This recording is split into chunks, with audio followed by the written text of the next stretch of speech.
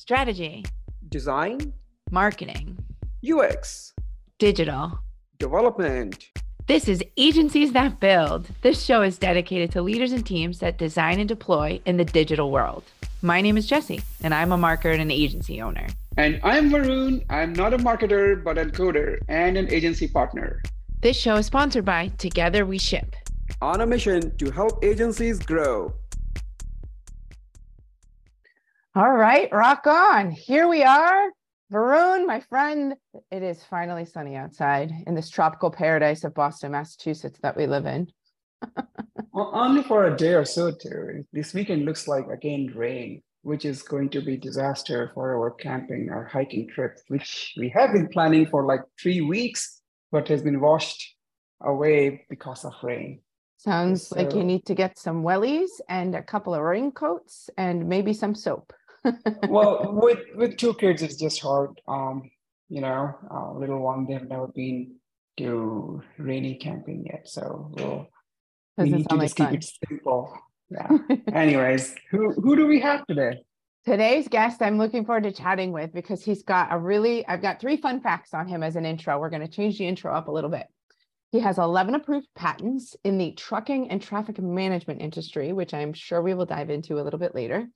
He raises chickens, and he also is the co-founder of the Digital Services Coalition. It's a nonprofit organization consisting of a select few companies driven to accelerate government's digital transformation, if that's not a little teaser on kind of the niche that our guest focuses on. He's the Chief Delivery Officer of Pluribus Digital, Ben Morris. Welcome to the podcast, Ben.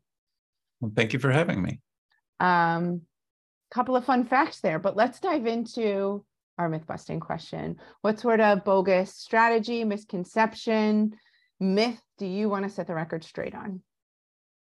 I think the general thing is that for government and technology, whatever people's impression of is that, it's probably wrong.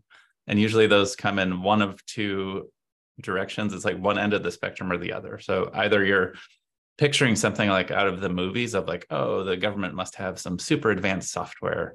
Like I was watching it was my kid's choice, but I was watching one of the Fast and Furious movies, and they had like this like government investigation team, and they had this software that was super slick that pulled up instant information on everybody on the tablets that are see-through and all of that. Right. Yeah, like this, beautiful interface with up-to-date information, everything there at your fingertips within and so seconds. on. And that's definitely wrong.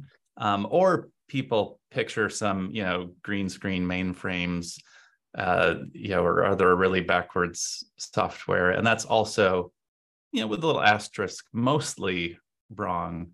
But really the main myth to bust is that, modern day technologists really do have a really meaningful contribution to make to build some really impactful products in and around the government sector. So you guys specialize in government, which is a really interesting niche. And so it just let's start there. Now that you've introduced it, we've teased it. Why government? Like, how did you get into this? Give us a little bit of paint this picture for us, a smidge. Yeah, for me, it was honestly a little bit accidental. I mean, I think there were some things in my background. Both of my parents had worked for government, pretty much state government for the most part, and in their history, but that wasn't necessarily a direction that I had set for myself. But as I went through my initial career as a web developer, went to grad school, got an MBA, and then it just sort of happened that the job that I got after that was a consulting job, but it was in the public sector. And I kind of figured maybe I'd eventually move out of that back in towards the private sector. And I just never really ended up moving out of that industry, and it really kind of grew on me, and that's sort of where I've stuck. So it was a kind of gradual, somewhat accidental path. It's interesting how many people fall into the same, not fall, maybe isn't the right, I'll use fall, that first job we get out of school, that like leads and dictates kind of what industry you end up in for so long. It's not like it was purposely thought, oh, I would like to go work for a B2C shoe company or something like that. You know, you kind of are like, I need a job. I'll take this one. Oh, now I'm in this industry for a long period of time, and you become an expert and you know it, and it's becomes stickier and stickier. So, what are, you know, technology with government in particular, give us, how does that work? How does business work? And I know we're usually talking about agencies, but as an agency, I'm assuming there's a lot of different types of approvals, or like, what's that process look like? Do you have to go through an RFP process? Yeah, I mean, there must be some tenders. Yeah. You know, oh yeah, absolutely. So yeah, starting with that kind of getting the work, the process to win work or get a contract is probably one of the most different things compared to working in a commercial environment. And there might be similar things with some like large companies or, you know, others that might have a well-defined process. But the government process is not just like company policy or practice. It's laws that drive a lot of this, because they're understandably guarding against various forms of like fraud or waste or abuse, and for what very, you know, many historical reasons, it's kind of grown up that way. So it's very official. The government will put out an RFP, or request for proposal. They have to put out evaluation criteria that's very transparent. They have to run a fair process to have a pretty open, competitive process. They tend to consider price quite a bit. So often there's, it can be challenging to do work at the right kind of rates where you can support the right sort of talent and so on. So you really have to, there's a lot of education to just navigate that process. And a lot of that's before you get the work. The other thing that's perhaps different than what people might be used to is the timeframes, where sometimes things can happen pretty quickly. And when I say quickly, I'm talking, you know, 2-3 months. And sometimes it is timeframes you might not believe, you know, years for something to happen or come to fruition in a worst case. But often you're talking several months going from that RFP process to a decision of, are we going to be able to do that work? I have a quick question about that, because you know, let's say you win an RFP, you're now a client of, you know, Alpha company or Alpha department within the government. If they have another project that comes up, do they have to put it to market again, or can they come direct to you guys as an approved vendor within, you know, their ecosystem already? Like, how does that work? That's a good question, and it gets to one of the things that is sort of the art of how government can be successful in you know, having a digital capability. So the answer is kind of yes, no, and in between, and it depends on how they structure it. So certainly in most contracts, they can expand the scope a bit. You know, we needed to build a product to help process healthcare claims for like CMS, Center for Medicare Services, and then they have some additional related needs. Usually they can just kind of use that an existing contract. And there are some more sophisticated structures out there to have either you'll officially have optional line items on a contract. So we've done that before, where the government could just decide to add more work to what we had. Or sometimes they'll do these contract vehicles, and acronyms are just part of what we do, but IDIQ is one, or BPAs. These are contract vehicles where they'll award to a narrowed down pool, say like, hey, here's 3 companies or 5 or 10 that are good at doing this particular thing. And now we can just issue task orders or do a more streamlined competition among just that group to do these new incremental pieces of work. And that's all to get around that, or work within that speed of contracting. How does the engagement model look like? Meaning, do you guys collaborate? Like, they have tech team in the government as well. So when they hire agencies like yourself, do they have teams that collaborate together? They work in Agile or like sprint development, or is there a special, or do they follow just waterfall model? Like, what is the process look like in the government, and how collaborative is the process in general? Yeah, and let me kind of take the two parts there. One being kind of the staffing or the team makeup, and the other being the process. So the team makeup is, too often, honestly, it's pretty light on the government side in terms of technical capability, or when I say technical, I mean technologists, be it, product designers, product managers, software engineers, or the like. In our mind, even though it's kind of the business we do, is we get paid to provide that capacity, we would love to see more on the government side. They tend to have good, contract managers, contract oversight, and project managers tends to be the roles that are commonly there.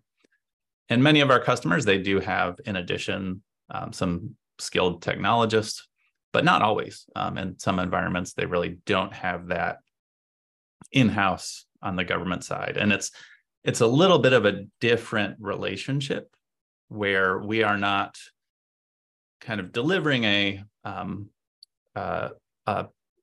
product, or it's not so much a transaction of, hey, we need to do this campaign, we need to get this, accelerate this product launch, getting out the door, what have you. It's more of a long-term capacity that we're providing. It's not quite staff augmentation, it's more kind of capability augmentation to help the government be able to build and maintain the digital products that are at the core of delivering on their mission.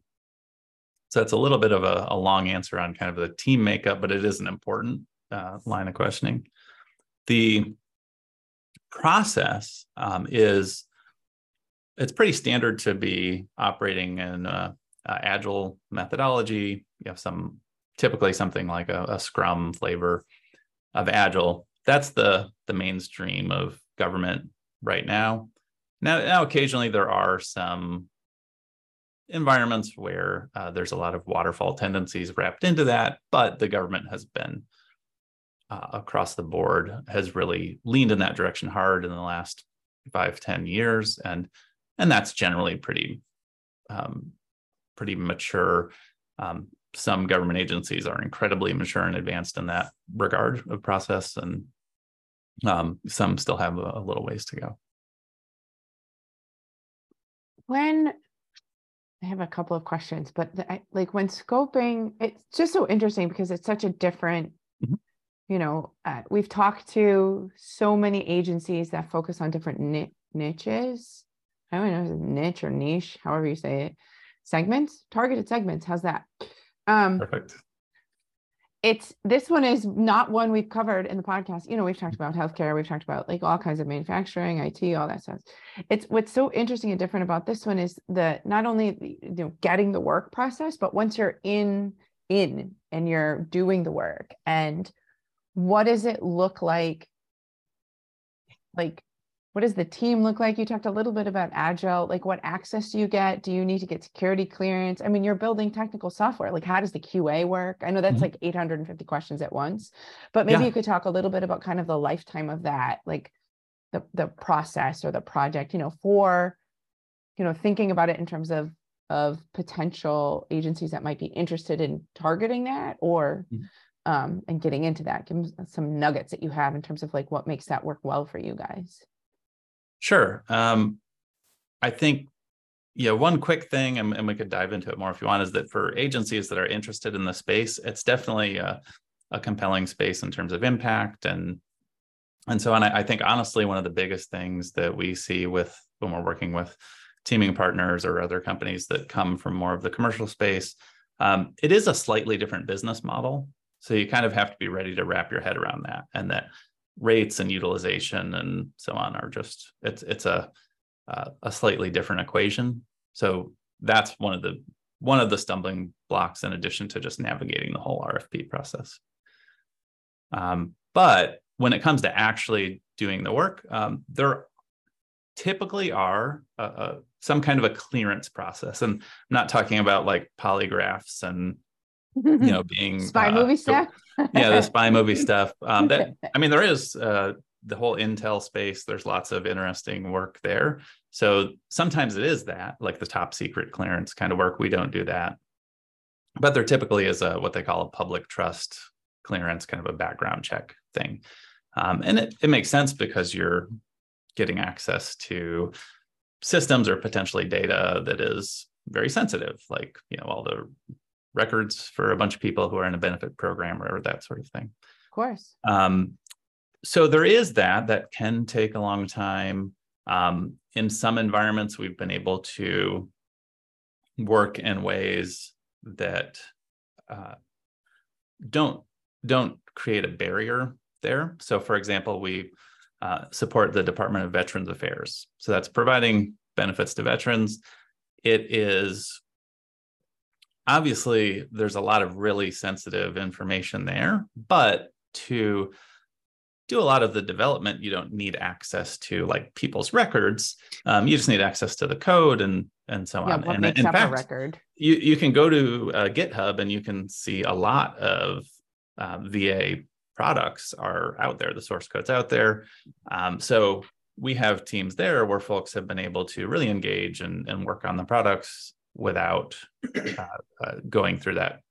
fully going through the clearance process yet, because they can contribute to that, what's basically an open source code base.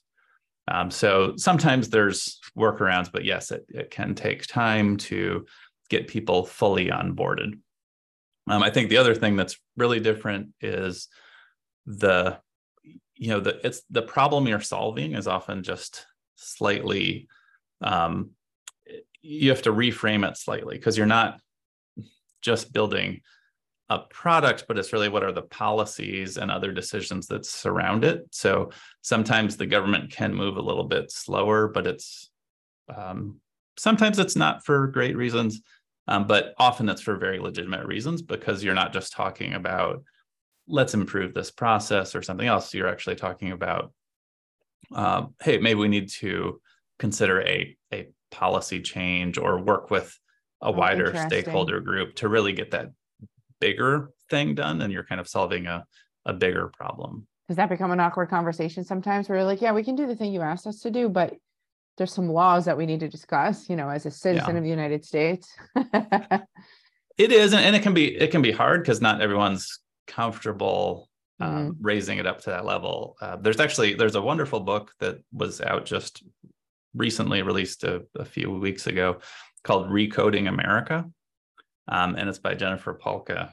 But that does a great job of explaining that sort of awkward conversation or that engaging at that level is really where we need to be as a government ecosystem. And where it really goes off the rails, or if you hear about big government project failures, it's probably because the policies are maybe a little too convoluted, and then you're trying to build a solution that actually meets all the requirements of a somewhat convoluted policy. And if you could only do some small things to simplify the policy, then you could make everything just work better, cost less, be simpler for people to use, et cetera. Why is that not surprising? So in the light of all of that, does it limit your abilities to hire freely? Like, hiring full-time or hiring contractors, and, you're at, 70 or 80 people now.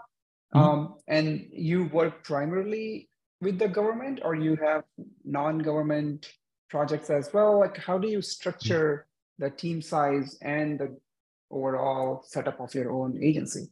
Yeah, we are, 100% government work, essentially. So, and it does tend to restrict who we can hire, and that in some cases, for some customers, it is mandated that to get the clearance, they have to be a U.S. citizen. In some cases, we can do non-citizens, permanent residents, or other statuses. In general, everyone has to be in the United States. So even if you're, a United States citizen, but you live in, I don't know, London, then typically those folks aren't eligible to support work just because of the customer's requirements. So there are some of those constraints that do make it, less, reduce some options that others might have working in a commercial environment. We can't engage in, an offshore subcontractor to, in most cases. So yeah, there are certainly a number of constraints that impact, who we can hire.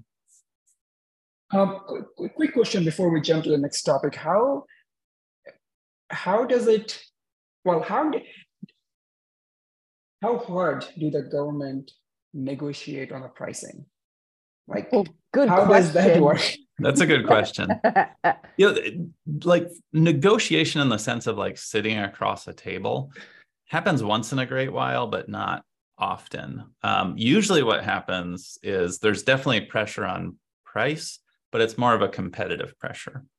So what I mean by that is that if they open up a request for proposal, RFPs, and people submit, and if your price is 30% higher than someone else, then they will probably award to the someone else and say, give you a debrief, which is part of their process, and say that's nice. Your price was, you scored well on this or on that, but then your price was really high. So, you get a feel for these likely competitive price ranges. And that's usually it. It's like, it's not even that they have to negotiate, it's that we have to come in with a fairly competitive price out of the gate. And we steer away from work where it's like, really super hyper competitive. And there's even a contracting mechanism or a competition evaluation mechanism that there's like this dreaded acronym of LPTA, which is low price technically acceptable, where they will just basically say like anyone who passes a minimum bar as far as the technical quality of their solution will take the lowest price one out of the bids. And that's something that it's actually, there's been guidance through the people that make the rules for government contracting that actually basically say don't do that for the type of work we do, but we still come across it once in a while. As you work with folks and get to know the various people evaluating, you must get some insights into like, okay, this person tends to go with this kind of thing, and this person tends to go with this. So there's knowledge is power, and a lot of winning these, I'm assuming, it's interesting. It's an interesting, before we change topics too, I know in our prep call, I just want to mention, because this was just one of those eye-opening moments. You mentioned that one of the unique things about working with the government in particular is you can't focus on one support technology. So like you have to build software that supports not only iPhone, but Android and whatever else is out there. So I believe my note literally says it's a bit of a different animal, which I'm going to use here too. So that was such an interesting, as you're approaching these projects, it's a different way of thinking, because we're so used to outside of that space, people want really like, here's the thing that it needs to do to support this other thing in these cases, versus like you have to think a lot more universally.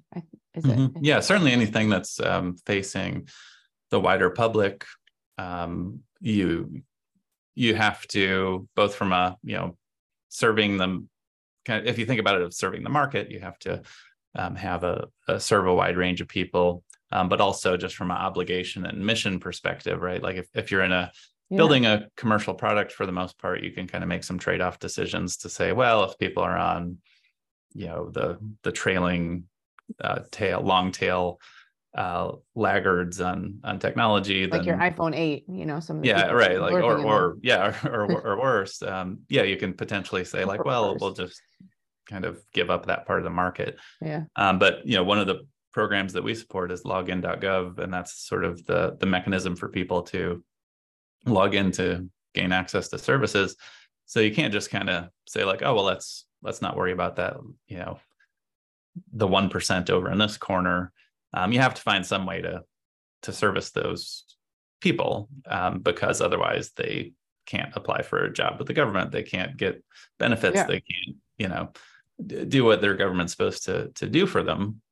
So that it's definitely different. And one of the reasons why you'll see, so, you might come across it every once in a while. There's a news story about, TSA built this app and it cost like this much money, and people are kind of amazed by that.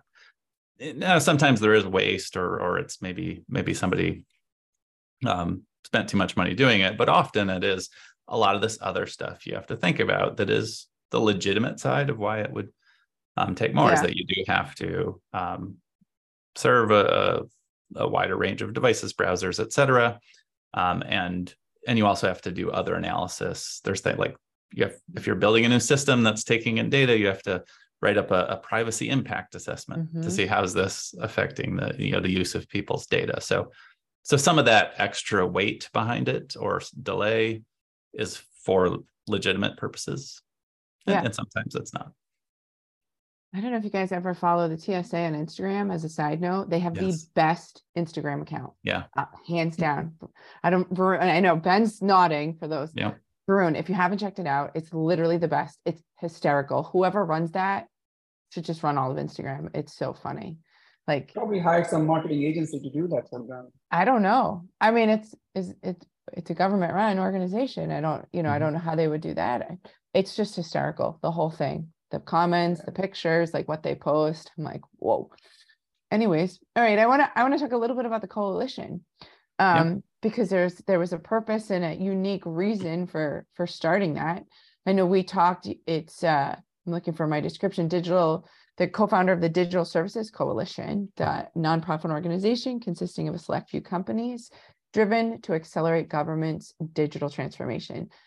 Why? What was the motivation behind starting that? If you can, paint that picture. Sure. For us a little bit. Yeah, certainly. Or your mission behind it. I mean, yeah. Yeah, well, I think part of the background of it is that, some of the bad impression that people might have about government technology is there's a lot of, you can pick your sort of stereotype or what have you, but there's the idea of like beltway bandits, like companies that are just trying to like get contracts and make money, whether or not they deliver. And there's, or just sort of less mature companies, that are kind of what you call butts and seats government contractors that are, not necessarily trying to swindle the government, but just are not delivering at the level of maturity that they need. And there's definitely a need out there to shake things up a bit and provide just a higher caliber of service that is more in line with modern product development processes. And on the government side, in-house in the government, there's been a lot of movement in the last years, really in the last decade, of building up more of that culture on the government side.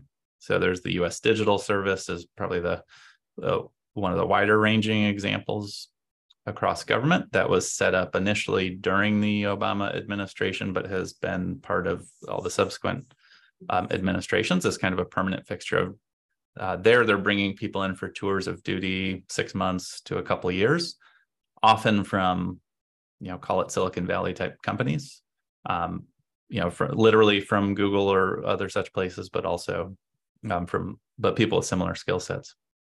And that's been a pretty successful way to inject more into government. And there's 18F, which is kind of essentially a digital agency that it lives inside the government. So it's government employees doing engagements for other government agencies. But then on the contractor side, which is percentage-wise the biggest part of capacity for delivering digital products for government, there wasn't really a central focus. There's sort of a loose community of companies. And so the Digital Services Coalition was really kind of formalizing that and saying, how can we better make those companies a better part of the ecosystem, better engage with the related counterparts in government? Because you might picture government as like, there's this one thing, there's the president who controls it all. But really, it's a federation of dozens and dozens and dozens of government agencies that each have their own, their own organization, their own budgets, and so on. So it's all kind of very distributed, and so it's really a way to really advocate for that better way of doing things across the board, and create a space for that. Nice. I'm going to pivot again, if that's okay, Varun. I want to talk about your patents because it's such a deviation, and maybe it's not. 11 patents in the trucking industry. Tell us a little bit about trucking and traffic management industry. Government adjacent. Where did those kind of manifest from? Did that come first, or the government projects come first? Good Like, question. how did you?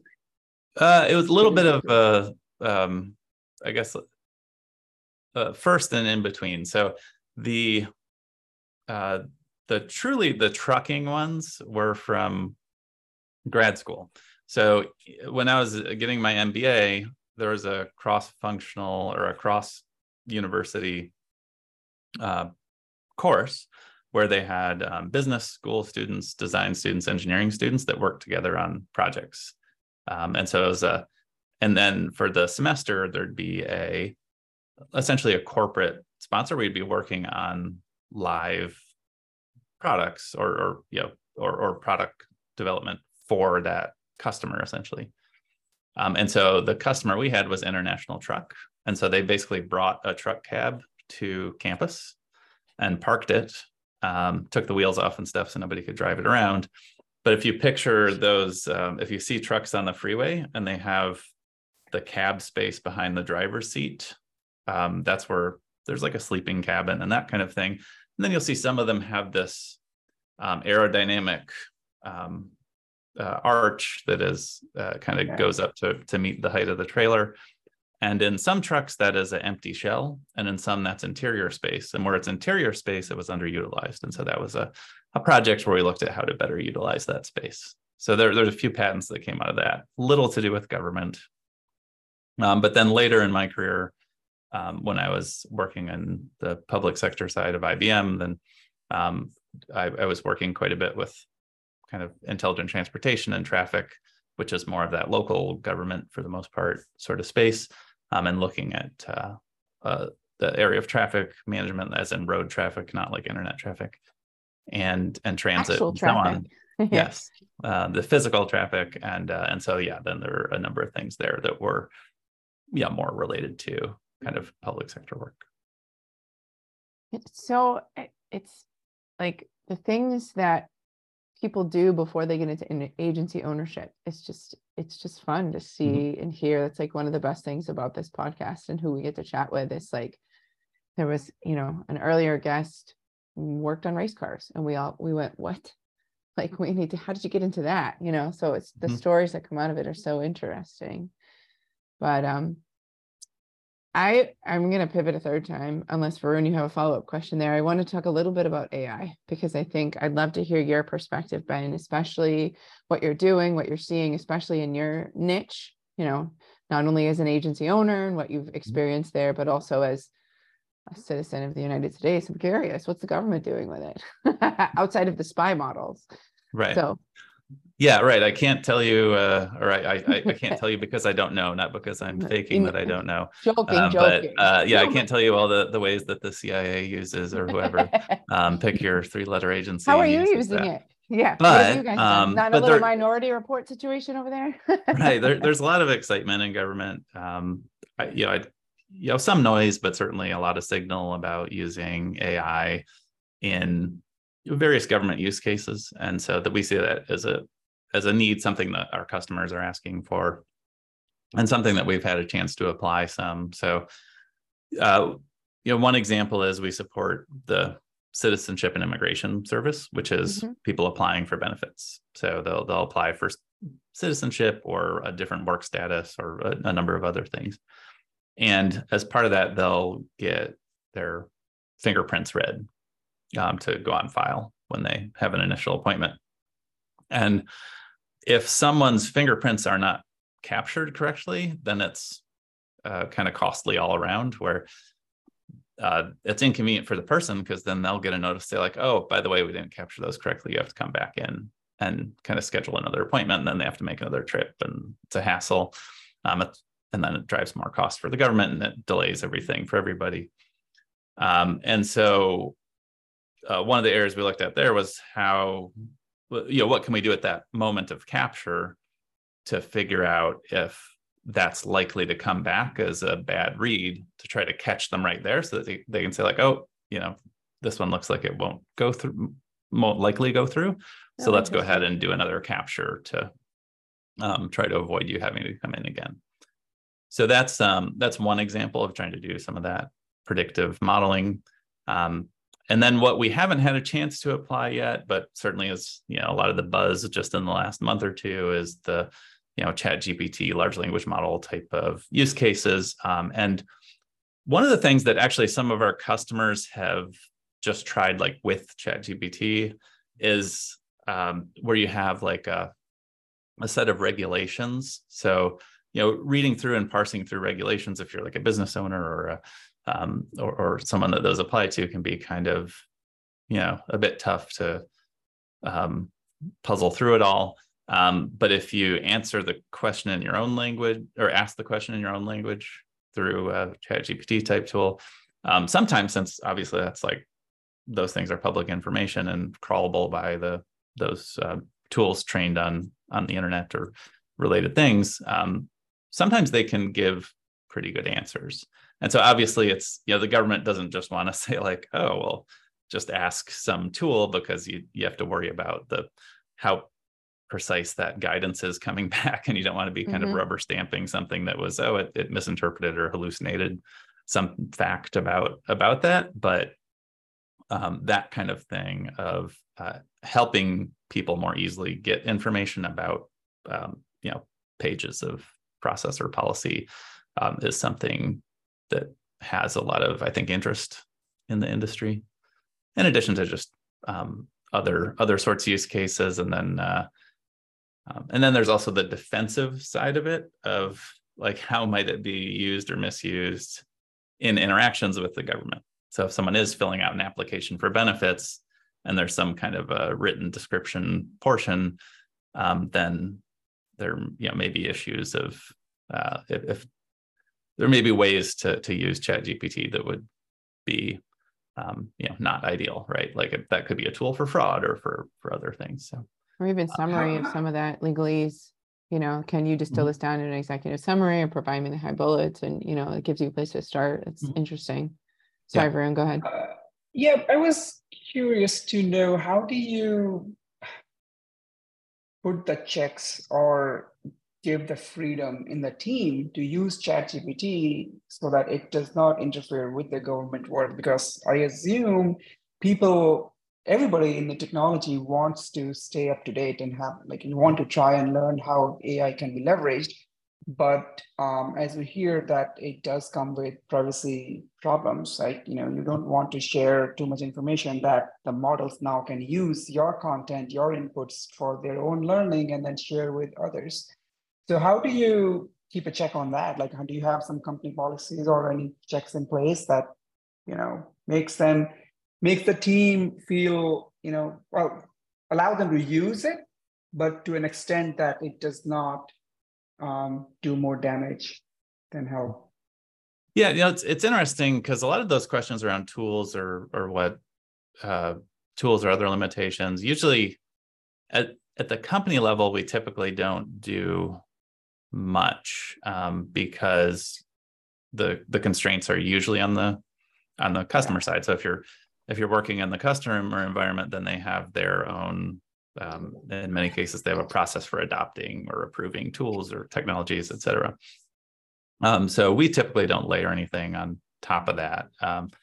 We'll make some things available, but we definitely do make those things are available to kind of experiment with, especially outside of the project, and then inside of a project or inside of a customer environment, it's kind of up to the customer decision process about any restrictions.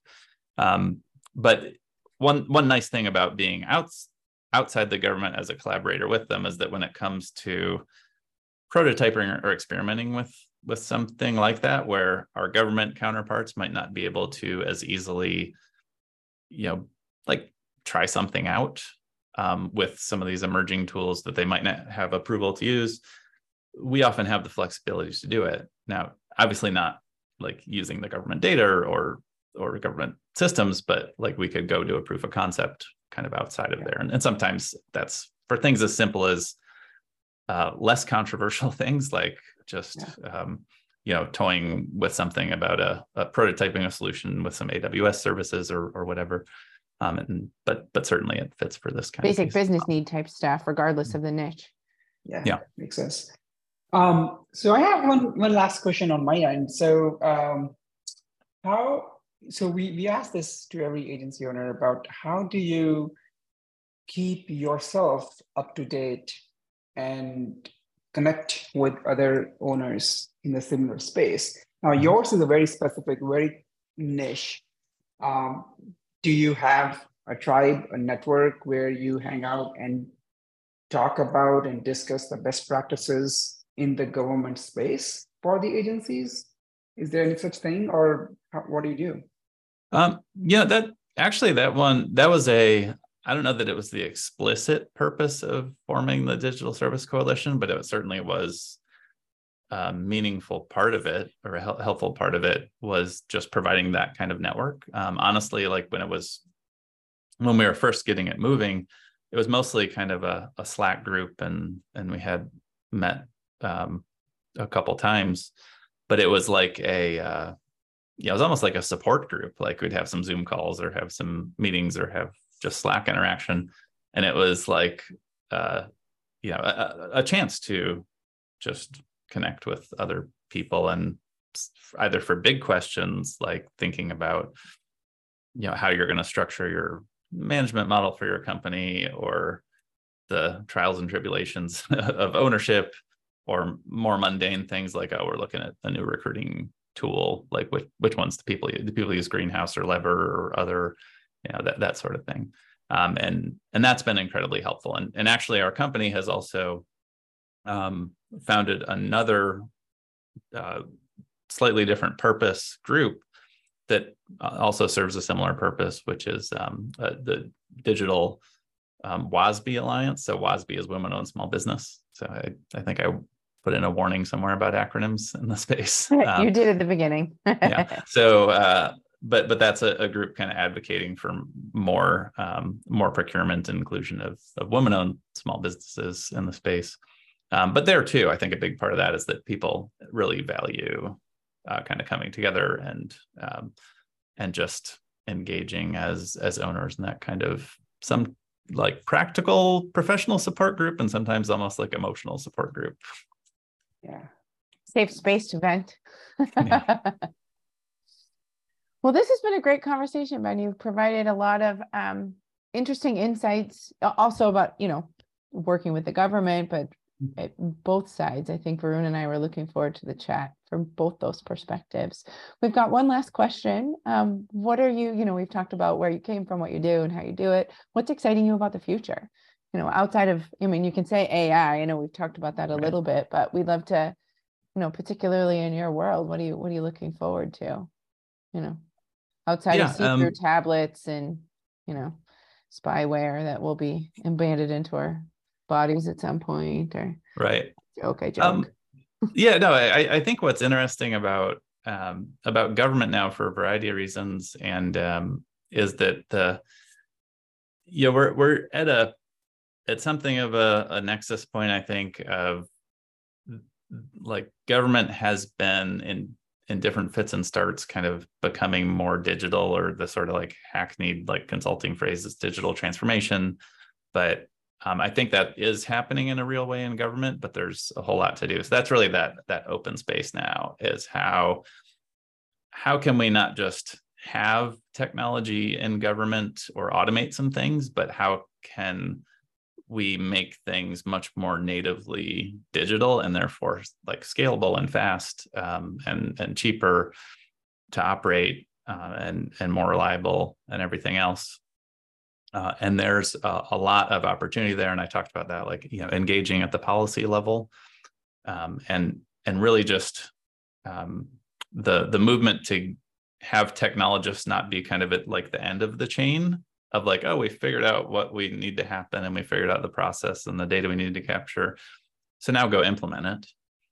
To, how can we use those design practices, the kind of product management practices, et cetera, and think about how we can transform the way services are delivered and really bring, have technologists or people with that kind of awareness have a seat at the table at like all phases of that process. And that's where the real opportunity and the excitement is really taking it all up a level to really transform it. Great. Well, I don't think I said it earlier, but I really love your tagline. So I'm going to say it now for your company, because our government employees and citizens deserved a better software. It's like there's no mincing and extra words in that. So thank you. Yeah. On many thanks levels. for having me. Well, and thanks for coming. So folks listening and watching, where you can find Ben is on the LinkedIn, both his personal and then your company as well. And it's pluribusdigital.com is your website. So that's it, everyone. If you learned something today or laughed, tell somebody about the podcast. Thank you. Thanks for listening. Find our other episodes on agencies.build.com. Plus, we're listed anywhere you find your favorite podcast.